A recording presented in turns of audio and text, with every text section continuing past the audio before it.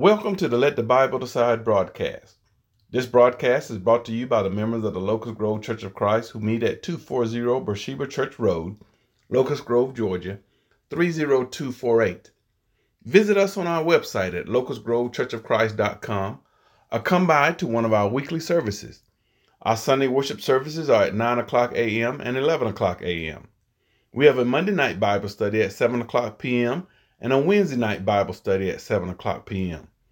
Feel free to contact us at 770-957-6899 or 678-994-4668 for additional information. We are concerned about your soul.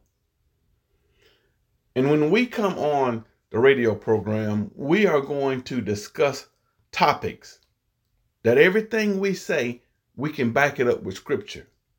We're not going to say things that make you feel good or get excited or bring emotion, even though you should be excited about God's word.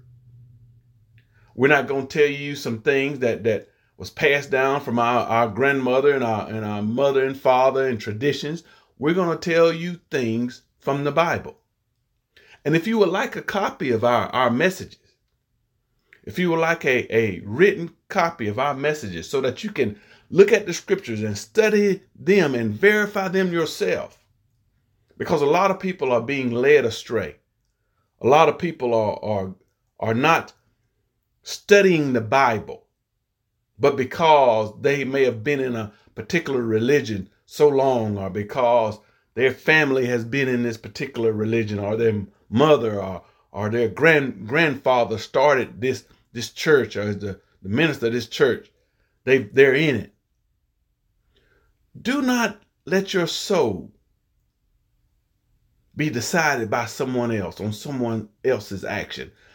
The Bible says, make your calling and election sure. You know, a lot of times and I love my parents. I love my grandparents. And I always will respect them. But there's sometimes our parents and those we look on, they're not perfect and they are in error. My parents aren't perfect. I'm not perfect as a parent. So there are some things that there's an old saying that once you learn better, you do better. People are not still driving the same kind of cars that they did in the 60s.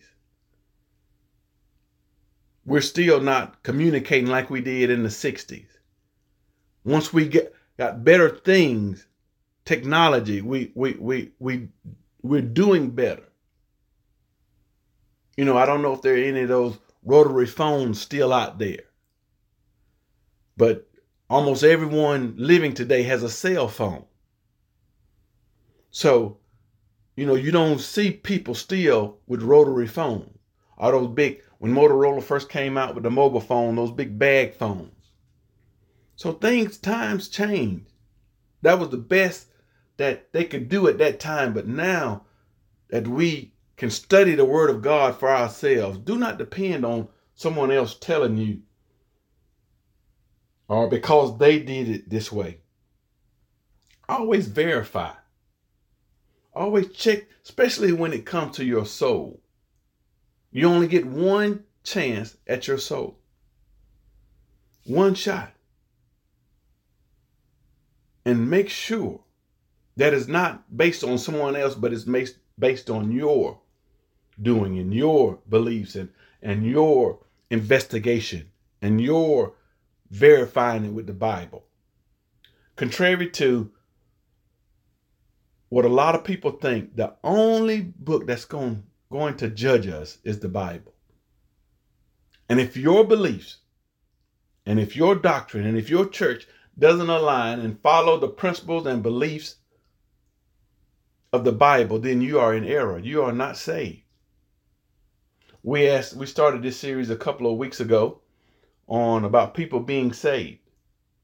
And every Sunday we know that a lot of people go to different churches and worship services. So we put it out. How did everyone become saved?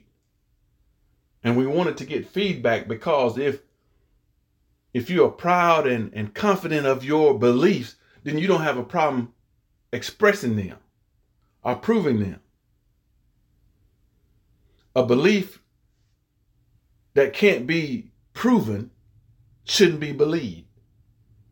Let me say that again. If you are in a religious organization, if you are in a church, and what you are doing can't be proven by the Bible,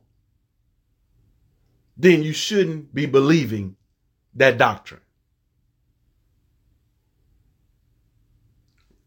Last week we continued our study on Catholics, and the week before we talked about the Baptist church.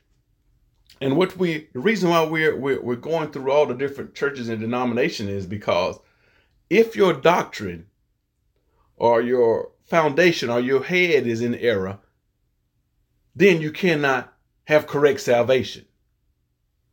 You can't have wrong teaching and still be saved. You can't believe in error, but still somehow you are all right in regards to your soul. So we started out with the Baptists and we brought out how they believe that baptism is not essential or not important. And then we continued with some other things that our Baptist friends believe, and we started with Catholics last week. And we want to continue with Catholics, and we will go into another belief system. But on last week we talked about how Catholics, how their church was founded on Peter. And that Peter was the rock that Christ was talking about, and that how they've made Peter the first pope. But this actually goes against what they're saying, because the popes are not married, but Peter was married. In Luke 4:38, it tells us, the Bible gives us scripture that Peter was married. Luke 4:38 says, and he arose out of the synagogue and entered into Simon's house, and Simon's wife's mother was taken with great fever, and they besought him for her. Also in 1 Corinthians 9:4-5, the Bible says, don't we have the right to live in your homes and share your meals? Don't we have the right to bring a believing wife with us, as the other apostles and the Lord's brothers do, as Peter does? So that's plain that Peter was married. Today, the popes, they're not married. So the Catholic religion is contradicting itself. And believe you me, those in radio land, if you don't listen to anything else, if your religion contradicts itself or contradicts the Bible, your religion is error. You are not saved. Your religion and your beliefs can't contradict with what the Bible says. Also, in regards to Peter's actions is contrary to what the Pope today does. The Pope wants people to bow down to him. But Peter, contrary to what the Pope does today, Peter refused to allow a man to bow down and worship him. That's in Acts 10:24-26. The Bible says, and as Peter was coming in, Cornelius met him and fell down at his feet and worshiped him. But Peter took him up, saying, stand up, I myself also am a man. Now the Pope wouldn't do that. You would never see the Pope do that. And this is Peter, an apostle from the Bible, who refused to let a man bow down. But today, because it's all about entertainment and it's a facade and it's about the pomp and circumstance, you see people kneeling and kissing the Pope's hand and all that kind of stuff, which is wrong. The Pope is just a man, just like you and I. If you go back and look up the Pope, you'll see that he was in high school. You'll see that he was in elementary school. You'll see that he was just a person just like you and I. He was just voted that. That's a title that the Catholic Church gives. Actually, the Pope before him is still living. So in actuality, you have two popes now. But if you notice that the Pope, because the other Pope, I think it's John Paul, he hasn't died. But you have two popes living right now. But because of the Catholic religion, the other one is in seclusion. And you don't hear from him. But you have two popes that, So it's all error. Just use common sense and just think. The first actual pope was selected in 606 AD, and that's Boniface III. Now, another thing that the Catholic Church believes in about priests and their Catholic leaders have titles. They have a reverend, they have the right reverend, they have the most reverend, and they have father. But Psalms in the Bible, Psalms 111:9 says, holy and reverend is his name. And it's talking about God. And if you read that entire chapter of Psalms 111, you will see that it is describing God. The description is showing things that only God has done. But man, out of all the titles to take out of the Bible, we want to take reverend, which is reserved for God, not man. Again, if you would like a copy, a paper copy with these scriptures, we will gladly email or mail it to you.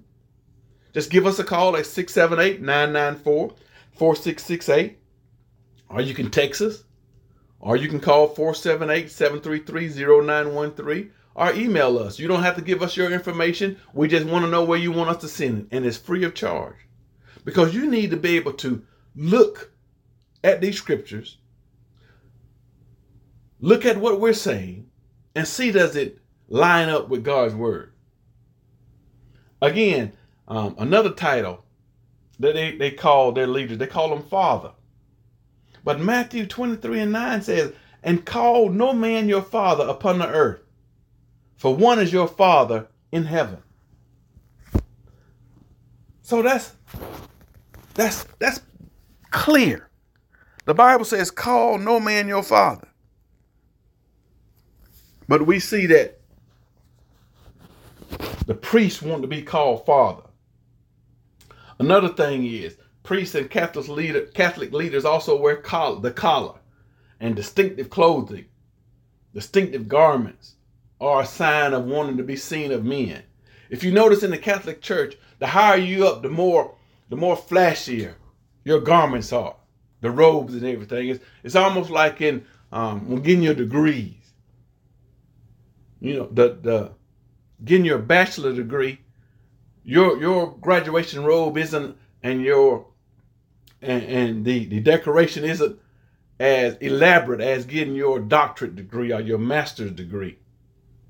But Matthew 23:5 says, but all their works they do for to be seen of men.